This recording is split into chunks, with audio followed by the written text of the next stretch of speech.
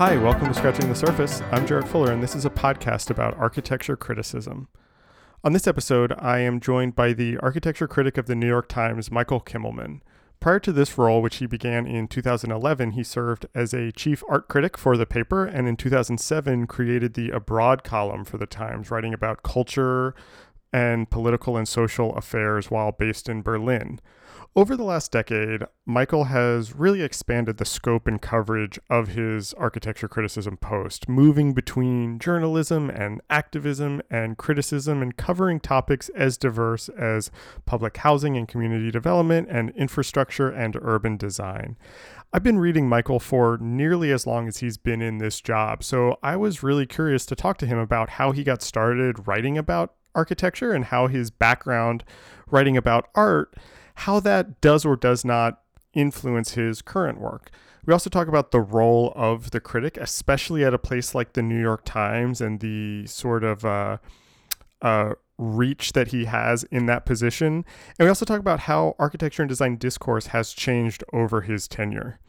Remember, if you like the show, I hope you consider supporting it on Patreon. We offer 3 monthly tiers, $3 for students, $5 for patrons, and $10 for superfans. They give you access to all sorts of bonus content like monthly newsletters, early episodes, full transcripts, and exclusive bonus interviews, all while helping to financially support this show. So if you like Scratching the Surface, if you would like to see it continue, if you want to see more of it in the world, I hope you consider joining us on Patreon. You can visit patreon.com/surfacepodcast for all the details and to help support the show. Thanks for listening, and here is me with Michael Kimmelman.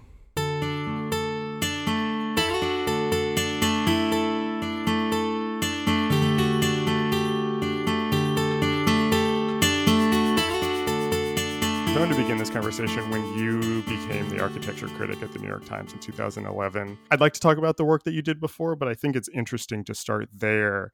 And when I was preparing for this, I found an article that The Observer published about your appointment. And it basically was a bunch of bloggers and commenters who were complaining about your appointment and how this signaled the end of architecture criticism. The New York Times doesn't, take architecture criticism seriously. And I bring this up not to make you feel bad or to remind you of of that. I realized this was like the height of blogging where everybody had an opinion. But what struck me was how dated that article felt, and how you kind of have proven wrong a lot of these ideas around what it means to write about architecture and how the New York Times treats architecture writing. But it got me thinking about how that appointment happened. Was this a job that you were after? Were you trying to become the architecture critic? Was this a goal of yours, or how did through these circumstances did you become the architecture critic? Well, first of all, I understand that reaction from people at that time because, look, I had not been writing about architecture for the Times. I'd been doing other things, and more than that, I had for many years been the art critic of the Times, and so I think that there was a concern that I not only wasn't I had early in my life been writing and editing a magazine called ID, and I'd been the architecture critic of before, but this was not my Times life. So I think there was a concern, partly because at that moment, especially, there was, I think, within the sort of architectural universe, a concern that architecture had increasingly come to be talked about as if it were a sort of branch of sculpture, and that if they were going to appoint the art critic as the architecture critic, then this seemed even more sort of detached from really the not just reality, but also the true sort of complexity and importance of architecture. So I got that. I mean, it of course had nothing to do with my intentions and my and why I took the job, but I had been. So I don't know where exactly to begin, but effectively I had fallen into my job as an art critic when I was at the Times when I was very young, and never quite intending to be the art critic. And was for a long time sort of finding ways to write, not to write around that job, but to expand both Mm. my ability to write in different forms and at different lengths and for different people, but also to obviously write about other things. And eventually, I persuaded the editors at the Times that I needed a not just a break, but to do something quite different. My original interest in art and culture did go back to really to my childhood, honestly, because I grew Mm. up in a very lefty household in New York City, in which, so far left that my father was convinced that the New York Times was run by the CIA. So if you read it closely, you could decode the sort of secrets of Right. the Right. establishment that was ruling the country. Um, and he also read, my mother did as well, a lot of political journals and a lot of literary journals, and I had the sense when I was young that there was a kind of um, that doing journalism was an ethical occupation, that becoming a writer and contributing to a public conversation was an important and healthy thing to do. And I think even his obsession with the New York Times made me think that that was a useful place to be. And so when I ended up studying history and then going on and doing writing about architecture and then studying art history and doing architectural history as well, my interest was really in social history and in linking culture to a broader range of social, um, political, and historical issues. So, I felt that when I was pushing against my job as the art critic, which of course was an enormous privilege and pleasure in all sorts of ways. I mean, I never took it for granted or wasn't grateful, but still, when I pushed against it, my feelings were that there were other things to write about as a big world, and in some ways, I didn't want to be lost in the bubble of the art world, which I never felt was really my home. So I went to Europe. This is what I persuaded my bosses that I would go to Europe, base myself there, and write from there broadly, including in the Middle East and other places, about the intersection of culture with politics and social affairs. Um, and that was just a dream. It was a wonderful job. Um, and I did that for a while and would have continued to do it, and even contemplated moving to Asia to do it. Oh, But interesting. which was um, which added layers of complication, really, for geographical reasons. It's just so big that doing stories created a whole other set of challenges in Europe and the Middle East. But I got a call from the editor of that department that runs the culture department is called at the Times, and asking, and also from the executive editor of the Times, if I would be interested in being the architecture critic. It was not something I had sought. It wasn't ever something that I had asked to do. And though I'd been interested in and was happy to have an opportunity to write about architecture, but I came out of the blue. The reason that I um, said yes to that and decided, it partly was personal. My family, my wife was, and our children were sort of ready to come back age wise. Yeah. It Yeah. just made sense. But also because I felt, to get back to my original point about your bloggers and that article that you're referring to, that there are certain moments in public conversations when um, there one sees this in all fields of study, but it's certainly true in areas of cultural study, that there are times when certain lines of criticism or theory or whatever sort of begin to run aground, and the pendulum swings again, um, and so that there's an appetite and a possibility, really, of having another conversation. And I felt that the kinds of things that I would want to do, and that I could do in this job from this incredibly privileged position that I hold, is to sort of shift the conversation, to open up other ways of talking about the field. Um, and not just the field of architecture, but opening up architecture and the Hmm. conversation around it Right.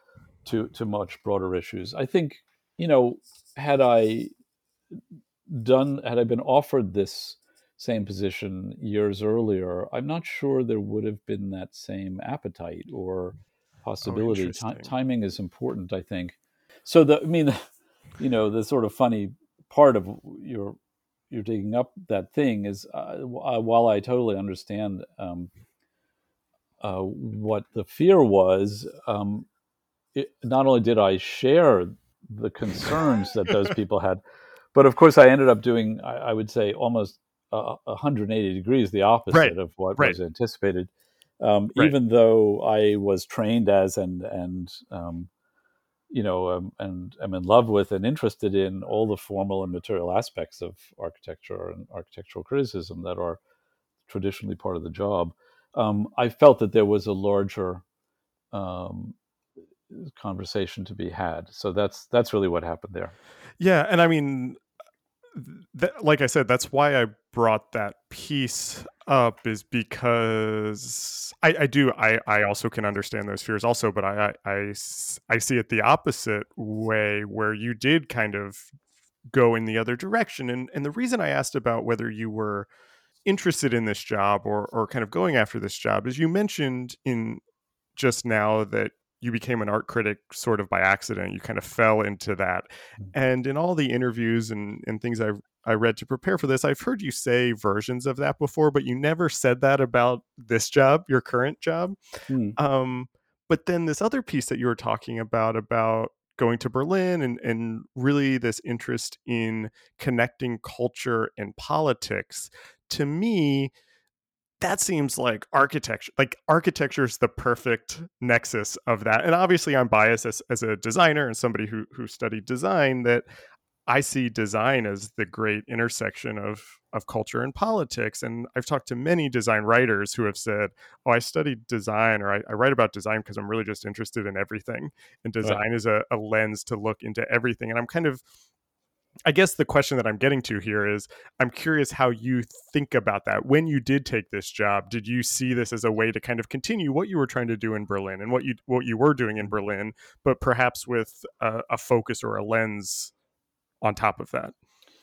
Well, sure. I mean, that's absolutely the case, but I think more than that, really, one writes in different voices depending on Mm, um, the task at hand, and there is in a sense, I had given up one voice that I had as the chief art critic of the Times to do this thing that I was doing as a columnist in Europe. And there is a kind of opportunity to write in a certain voice and in a certain way, to actually function as an advocate and an activist, sometimes even as a critic, especially in this field, that I think was the thing that also drew me to it. But on two other ways, I think fundamentally the job um, is very special and very important, and for the reasons you touch on. One is that if I think if you do the job properly, you write, as it were, from the level of the curb and the level of 30,000 feet. So you have to write, you know, thoughtfully about what's happening, on with the way buildings actually work, and the way streets work and neighborhoods work, and sometimes literally what's happening on the curb. Um, but you also have to be able to pull back and write in a much sort of more um, synoptic way about cities and about the meaning of these design related or urban related issues. So that's an opportunity that's very particular to this. But more than that, I think when you say that a lot of the designers you've talked to feel like that's what they do. I would put it this way. Beyond that, I think there's a way of, you know, one of the reasons I have so much respect and interest in architects and designers is because of the way architects and designers have to essentially think. They have to think synthetically. They have to often work collaboratively. They have to understand multiple perspectives. They need to, produce something that has a function and a use value Right. for not for their client, but hopefully or clients, but hopefully beyond that as well. And that kind of thinking, I think, is also at the heart of really good criticism, and it's what is needed to have a healthy public conversation Mm-hmm. about how we build things, including not just buildings or design things, not just Right. Yeah. magazines, but also cities and societies. I want to talk about that more in a second, but I want to go back to something that you said earlier about how kind of culture or the discourse can sometimes have these sort of radical swings, or the Mm. pendulum can kind of move in different directions. And I think, when you were an art critic, you really kind of championed looking at artists who are outside of, all the artists that you would expect in the New York Times. And I think you've continued that with your role as architecture critic, and really kind of cast a wide net in what you write about. And I'm curious how you think about that, knowing that your job is to be the architecture critic at the New York Times, in a position that has only been held by a few people who, some more controversial than others. Hmm. How you thought about where you wanted to kind of continue work that your predecessors had started, and then where you thought you could bring something different. Yeah, I mean, listen, I in different ways admire all my predecessors, and I grew up reading Ada Louise, Yeah. and I admire her work now, and I admire her for all sorts of reasons, and was very um, grateful and honored to become her friend, and to have her support. So, I'm not reinventing the wheel. I think Ada Louise did a lot of invention, and not just Ada Louise, of course.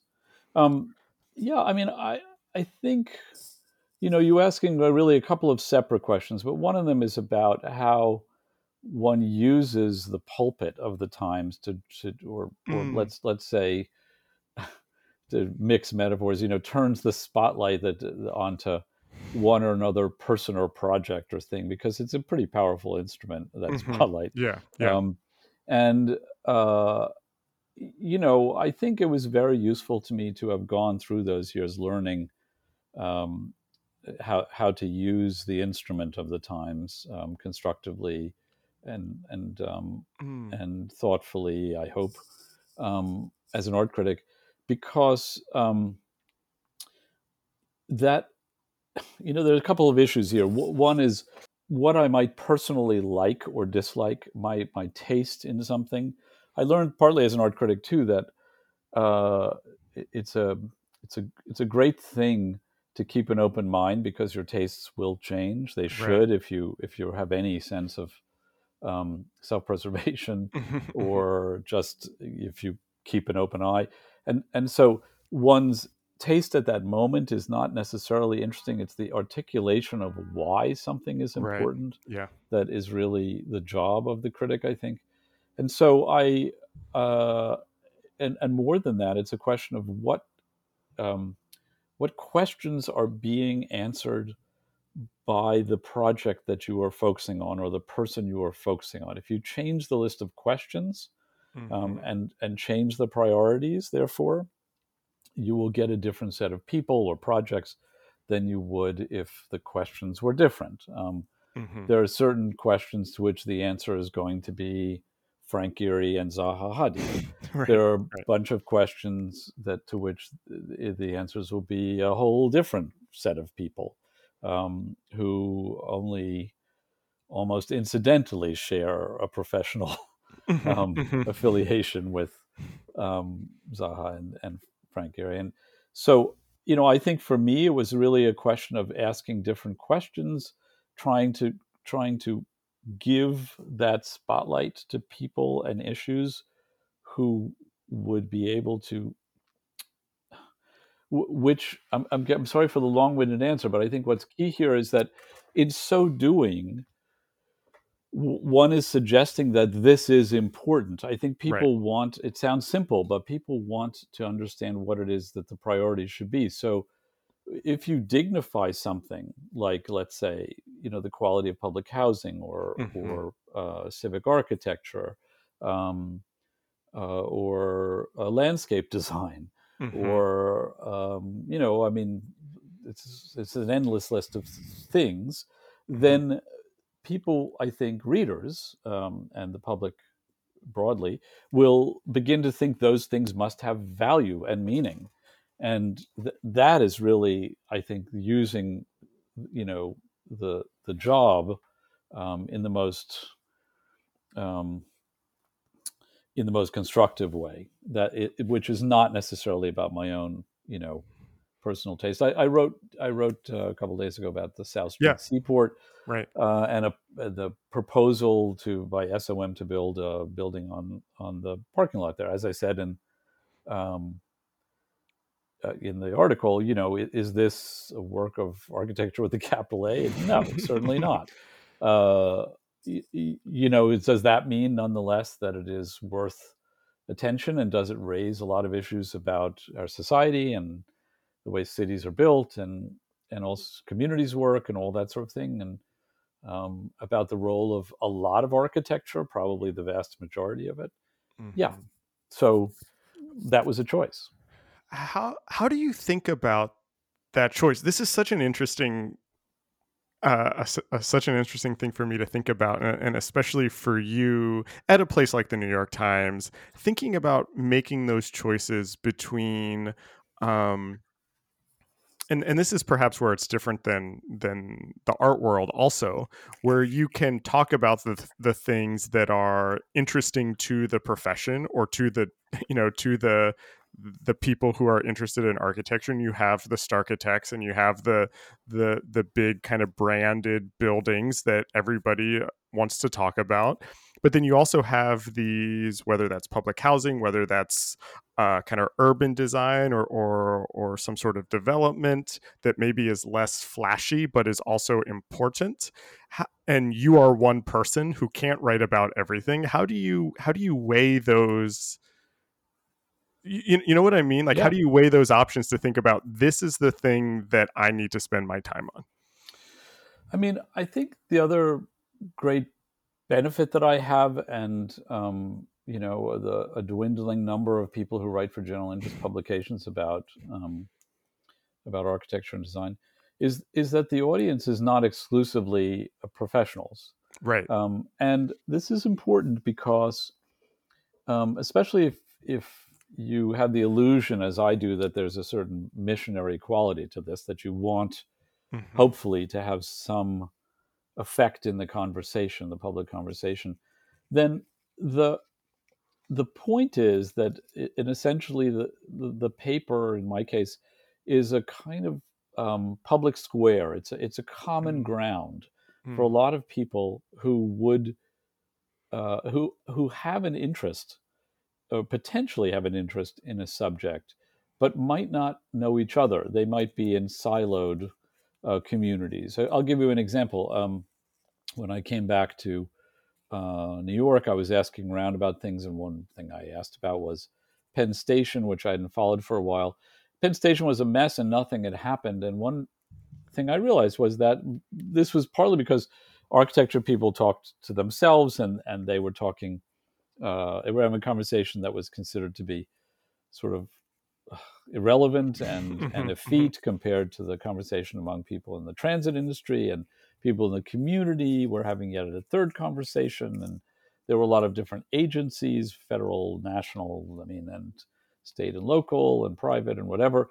None of these people were talking to each other, so that if you could somehow write in a way that addressed the fact that you were aware they all existed, that Right. there was something here that they all should be concerned about, or they all are, and there might be a common cause, you might actually get something done. And um, and So, it's a little different than writing, let's say, as I did my first article about a subsidized housing project, which is to say something like that is extremely important to the city and has as much dignity and effect on a community potentially as any designer Mhm. building. In this case, it's saying here's this thing that actually millions of people are interested in, and they just may not have realized that they have this shared concern, and that informs a lot of the choices I make. And that was certainly true in the case of the South Street Seaport, where the issues have to do with, you know, an increasingly troubling polarization between which NIMBYs and often tenant activists who are also concerned about any development, and then on the other hand, you have um, YIMBYs and developers, and the conversation has become extremely toxic. It's not a new conversation exactly, but it has entered a fairly toxic period, and so it's useful, I think, in a broad sense, to look at examples of places where the question arises: what is our priority? Is it to build the most extraordinary building? Is it to preserve things for the sake of preservation? Is it the priorities of the neighborhood? Is there a larger priority for the city? And what are those priorities? So you can find these things which are fundamentally architectural on some level, but are really questions that open up architecture appropriately Yeah. to the world at large. I I would love to hear you talk more about that, because something I've been thinking about a lot, and this relates to a lot of the writing you did around Penn Station and Madison Square Garden. And you also did a recent piece on prisons and whether architects should be designing prisons. And something I think about a lot is we often think of the critic or criticism as responding to something.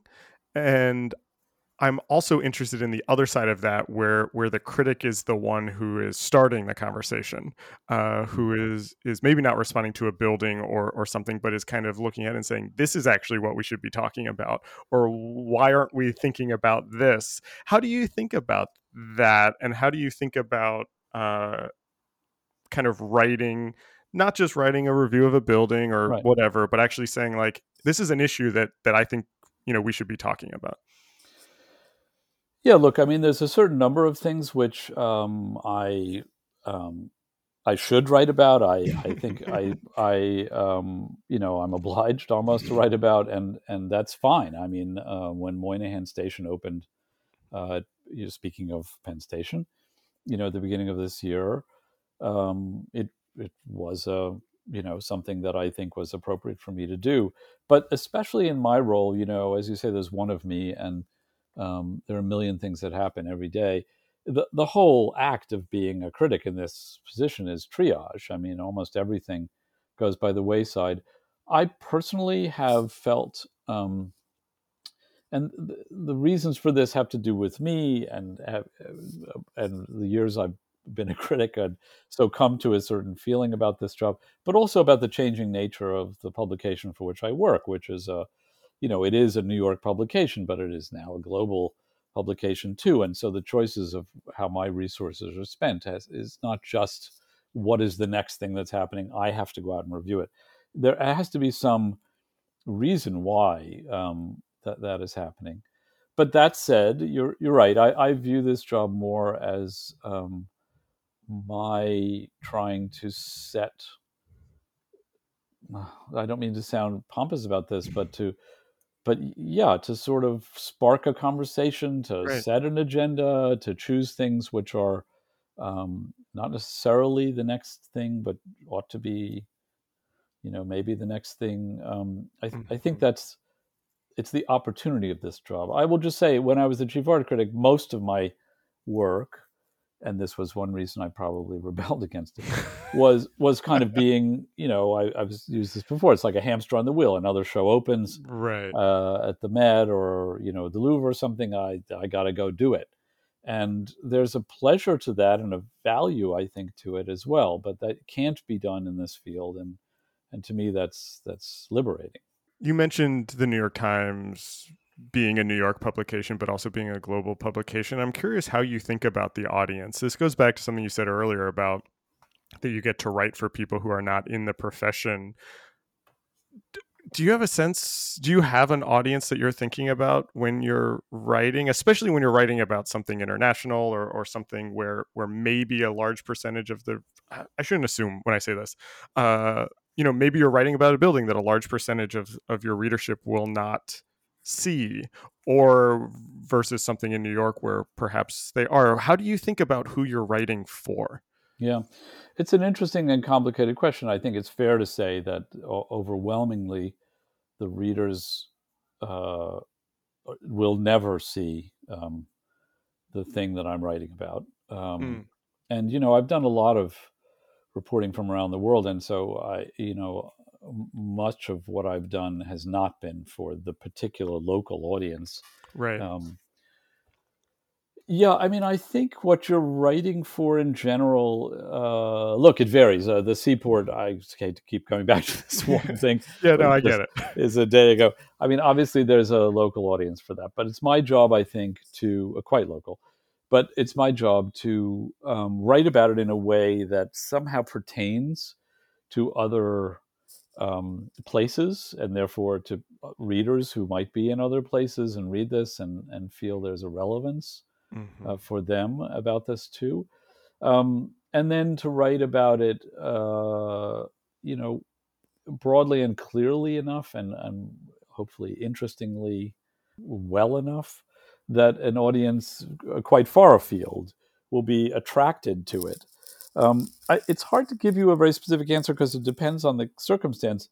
But let's just say that one of the challenges of writing for the Times is that you're writing for an audience of people who are professionals and therefore almost inevitably know more than you do, and you have to Hmm. about a given circumstance, and you do have to somehow um, write for them with enough both humility and authority that it's relevant to them, but Right. you are not writing just for them. um, I think again, I'll get back to this. There is something about um, the nature of, as I said before, about the Times that is relates to the profession of design itself, which is something like this. There is an understanding that designers and architects have about um, the products of these fields, which is different, obviously, than what a general audience might have. But the products and nonetheless have to speak to a larger audience than just fellow Hmm. designers, Hmm. and that's considered one of the great virtues, I think, of these fields, is that they aren't insular. Right. They're not so much about insiders and outsiders. That is in fact much more the nature of the art world, for Right. instance, Right.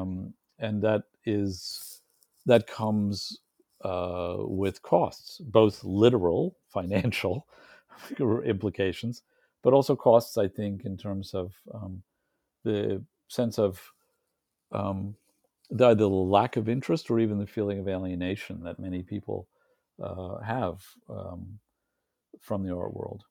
Yeah, this makes me think about how over the last 10, maybe 15 years, definitely over the course of your tenure as architecture critic, how the public consciousness around design and architecture seems to have grown, and that design, I don't say that, I'm not saying this with pride. Design is like cool now, you know what I mean? um Yeah.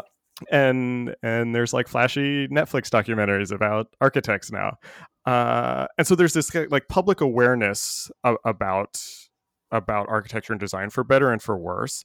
There's also, over the course of your tenure, we've seen the rise of social media, and how Instagram, and I just read something yesterday about how TikTok and architecture intersect.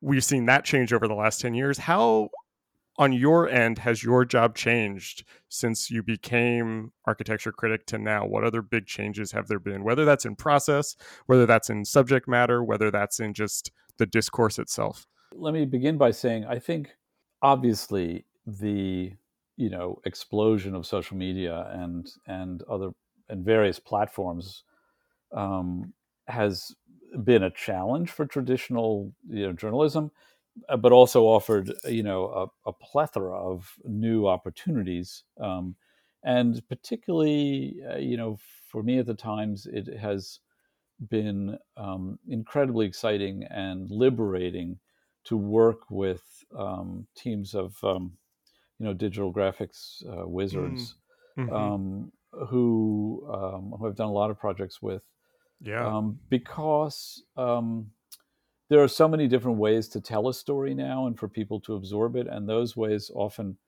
are much more true to the ways in which people experience architecture and design. Right. Right. So there's a that has been really a huge change, and of course most of our readers are online, and so our focus is on um, on a digital audience. I'm happy with that. I think because that audience has access to us in every corner of the world. I Right. should just say very um, quickly that the new endeavor I'm undertaking, I've raised money and I'm starting a nonprofit at the New York Times called Headway, Right. which is focused on large scale global problems, and it will exist outside the paywall of the Times, because Mm. I thought, if we do have this extraordinary instrument of the platform of the Times, we should be able to reach beyond subscribers if we're going to try to have healthy, constructive conversations around big challenges globally. And we can do that now. So Right. if somebody has just internet access, they, in theory, will have access to Headway. Um, but I think you're right that there probably is a wider audience for design than there has ever been. I was trying to remember when Gary Husford, with whom I've done projects, made that film called Helvetica. Oh yeah, that was 2007. Yeah, when you I mentioned think Netflix, 2007, 2008. Yeah. there you go. So, there's been films about design Right. going back there, but the Right. but uh, I think if you talk to a lot of, and you have talked to many, I'm sure there are a lot of, one of the tropes of all forms of criticism is that criticism is dying and being Right. abandoned. And Right. this is true in art, it's true in music, it's true in film, it's true in. I don't mean to diminish the significance of that, and the meaning of the jobs, and it's all that's right. But on the other hand, of course, it's also true, and I think this is what you're Right. saying, that there is a proliferation of places in which Mm-hmm. people can do stuff. And Mm-hmm. on the whole, I think that's you know just just fantastic. Yeah, I It agree. it has created a much more robust, chaotic but more robust conversation than when it was just Ada Louise, basically. So Mm-hmm. Yeah, I mean, I agree with that. I also, have been guilty, I will admit, of talking about criticism dying, or that design criticism or architecture criticism's heyday is behind us. But I've really come to disavow yeah, that feeling, and feel like in some ways it's more vibrant than it's ever been for all of these things that you're talking about. And it's interesting to think about how that has perhaps opened up the conversation to more people. And we mentioned like Starkitects, or and Frank Gehry before, and I think in some ways this bigger conversation has allowed us to move past that conversation, yeah. where we are starting to kind of talk about it and what it actually means for us to live in these environments, instead of, to go all the way back to the beginning of the conversation, just thinking about them as sculptural objects. Right. Yeah, listen, I need to hasten to add that from my extraordinarily privileged position, I do not want to make it seem like the genuine challenges that exist for people who want to do this for a living are not very real, and I Right. totally understand. And this is a serious and big issue. How can we have how can we promote really, good criticism? I would say that there are just so many interesting people out there writing about architecture that, Mm-hmm. whether or not some newspapers have given up and magazines too have given up on general interest magazines on architecture critics. Yeah. Nonetheless, there are quite a lot of people I admire out there who are doing this regularly. Um, yeah, I mean, I think that the question always is for those of us who do this is, um, what is your like purpose here? Who are you writing for? Hmm. And the proliferation of different platforms has allowed people to choose, and I think that's a good thing. I do think that architecture, and here I'll sort of flip. I do think that architecture still needs, for general architecture and design too, in general, it needs to overcome a public sense that it is a occupation by and for Yeah. and talked about only among the privileged few. And that is partly the role that I have tried to assume for Mhm. myself, to make people understand that it's central to our conversation, um, about our society and society at large and the climate and so forth. Uh, and so are other people doing that as well. Mhm. But I think that is incumbent upon those people who care about these things, to realize that this is an uphill struggle, because there is a built-in sense that this is a largely white, privileged, rich person's enclave. Right. So how can we broaden the conversation to make people understand that it's actually central to their own lives? Exactly. I talked to Justin Davidson probably a year and a half ago at New York Magazine, and he said something interesting that I think you would probably relate to and agree with. You can write about music or art or a book, and that's easy to ignore. You cannot listen to the music, you cannot go to the show, but architecture for a lot of us, you can't ignore that. You can't many of these things, we're just so affected by that we have to kind of be engaged with them, and that is the role of the critic then, is to help not explain, or I guess kind of explain, but also to help understand and talk about why all of these decisions matter. Right. Yeah. I mean, I think that's true. There's a funny paradox, because, of course, a lot of people feel that the restaurant critic, the film critic, or the music critic, or whatever, are going to have a much more direct and Right. tangible impact. But I actually think, that the role of the architecture critic, and those of us who write it more broadly about design, is much more is much weightier. Right. First of all, it can have an impact on the progress of ongoing projects, and political decisions. Um, but more than that, it is a sort of about the way in which we construct the world we build, the world we are building to Yeah. live in. And people, I think, this is what I guess I'd add to what you say that Justin said. People don't necessarily consciously realize the extent to which this is embedded in their daily lives. And so we also need to make them more aware of the architecture and design in their lives, in their line of vision that through which they pass or Hmm. walk through every day, but also their ability to have some to play some role Right. in its in its future, and in the future architecture and urban design and everything else that we decide to move forward with. Yeah, I love that. I have two more questions to wrap up, and this actually kind of relates to what you were just talking about. What are you interested in right now, or what are the subjects or topics that you're thinking about that you want to either write more about, or that you think are interesting in this kind of dialogue, this architecture and design dialogue right now? Yeah.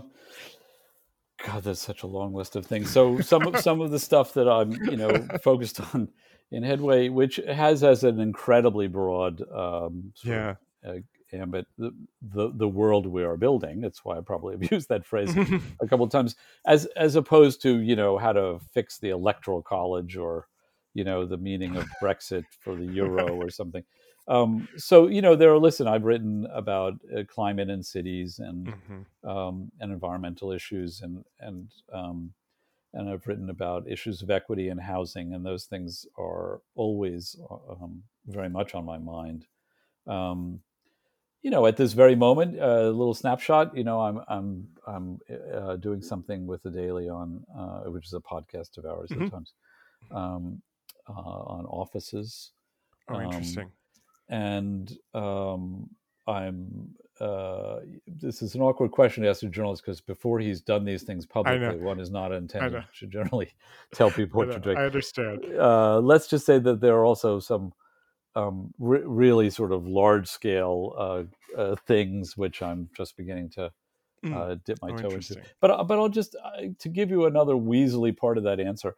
I on my sort of to do list are a million things that are most of which don't get done, but are of really different scales. And this is what I continue to love and find challenging about the job, that they could concern a parking lot or a little Right. park somewhere, or where they could concern homelessness and Right. Right. um, or criminal justice and the criminal justice system we build, and the ability to sort of, I said this earlier, to go from the curb to 30,000 Yeah. feet, Yeah. I think is the reason I like, uh, I find this job so challenging and therefore so creative. Yeah. So that's it. It's trying to Yeah. balance those scales. Yeah, I get it. I also love that in a way circles back to the beginning of the conversation when you were talking about wanting to kind of rethink what architecture writing could be or expanding the definitions of architecture, which I think you've done a great job of over your tenure. My last question, I just want to know what you're reading right now. Oh, that's an interesting question. Um, God, I always have a long stack of things, and this question is so hard to answer. So I'm reading Mark Reisner's book called Cadillac Desert, which is Mm. on the American West and water, because that's one of the subjects I've been pursuing for a little while.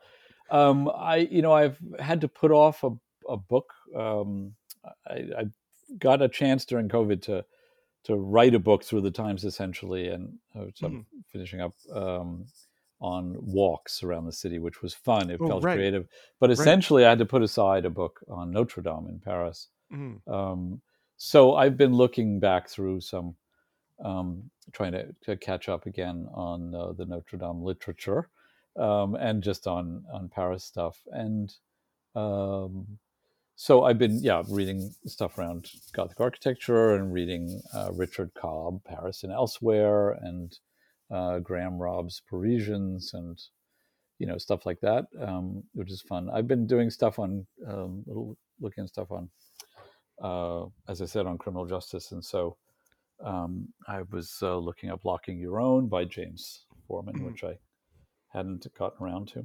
I'm not really giving you design things, though, am I? That's okay. No, that's all right. I didn't say design books. Are you reading? Just Right, anything that you're reading. right. Yeah. Well, that's a That's start. that's a And great. also a book called Evicted, which is Oh yeah, a yeah, couple people have mentioned that on the show. The walking tours that you've been doing over the last year during COVID, that's being turned into a book. yeah. Oh, that's My great. publisher, Penguin Press. So I is putting it out. I think it'll actually come out in 2022 at this point. So Mm. I've been doing some other things for that, and um, obviously writing Yeah. somewhat a lengthier introduction. Um, but that was great, and that was a wonderful sort of education for me, and a way of somehow trying to turn something that was so not just obviously frightening, but also such a challenge for all of us, Hmm. whose normal way of doing work was interrupted, to try to Hmm. create something that would be useful, to try to see a crisis as an opportunity, Yeah. Yeah. which is what everyone I think who was privileged enough not to have lost their job and or to suffer some health crisis, which knock on wood, so far is the case. You know, had this. How do you make this an opportunity to do something? And that was my little modest contribution. Yeah, it's a great series, and in an interesting way, thinking about it in the context of this conversation is really emblematic of the kind of critical project that you've set out for yourself, and that it is looking at New York from all of these different angles and kind of understanding how we move through this city, and is actually turned out to be a great way to end this conversation. Michael, I am a longtime reader and a big fan, so this was so interesting to talk to you about how you think about all of this stuff. Thanks for being on the podcast. Oh, it's my pleasure. Thank you for the kind words. This episode was recorded on April 29th, 2021. Our theme music is by Andy Borgasani. We're on Twitter and Instagram at Surface Podcast. You can support the show on Patreon and find previous episodes wherever you get your podcasts and at scratchingthesurface.fm. Thanks for listening.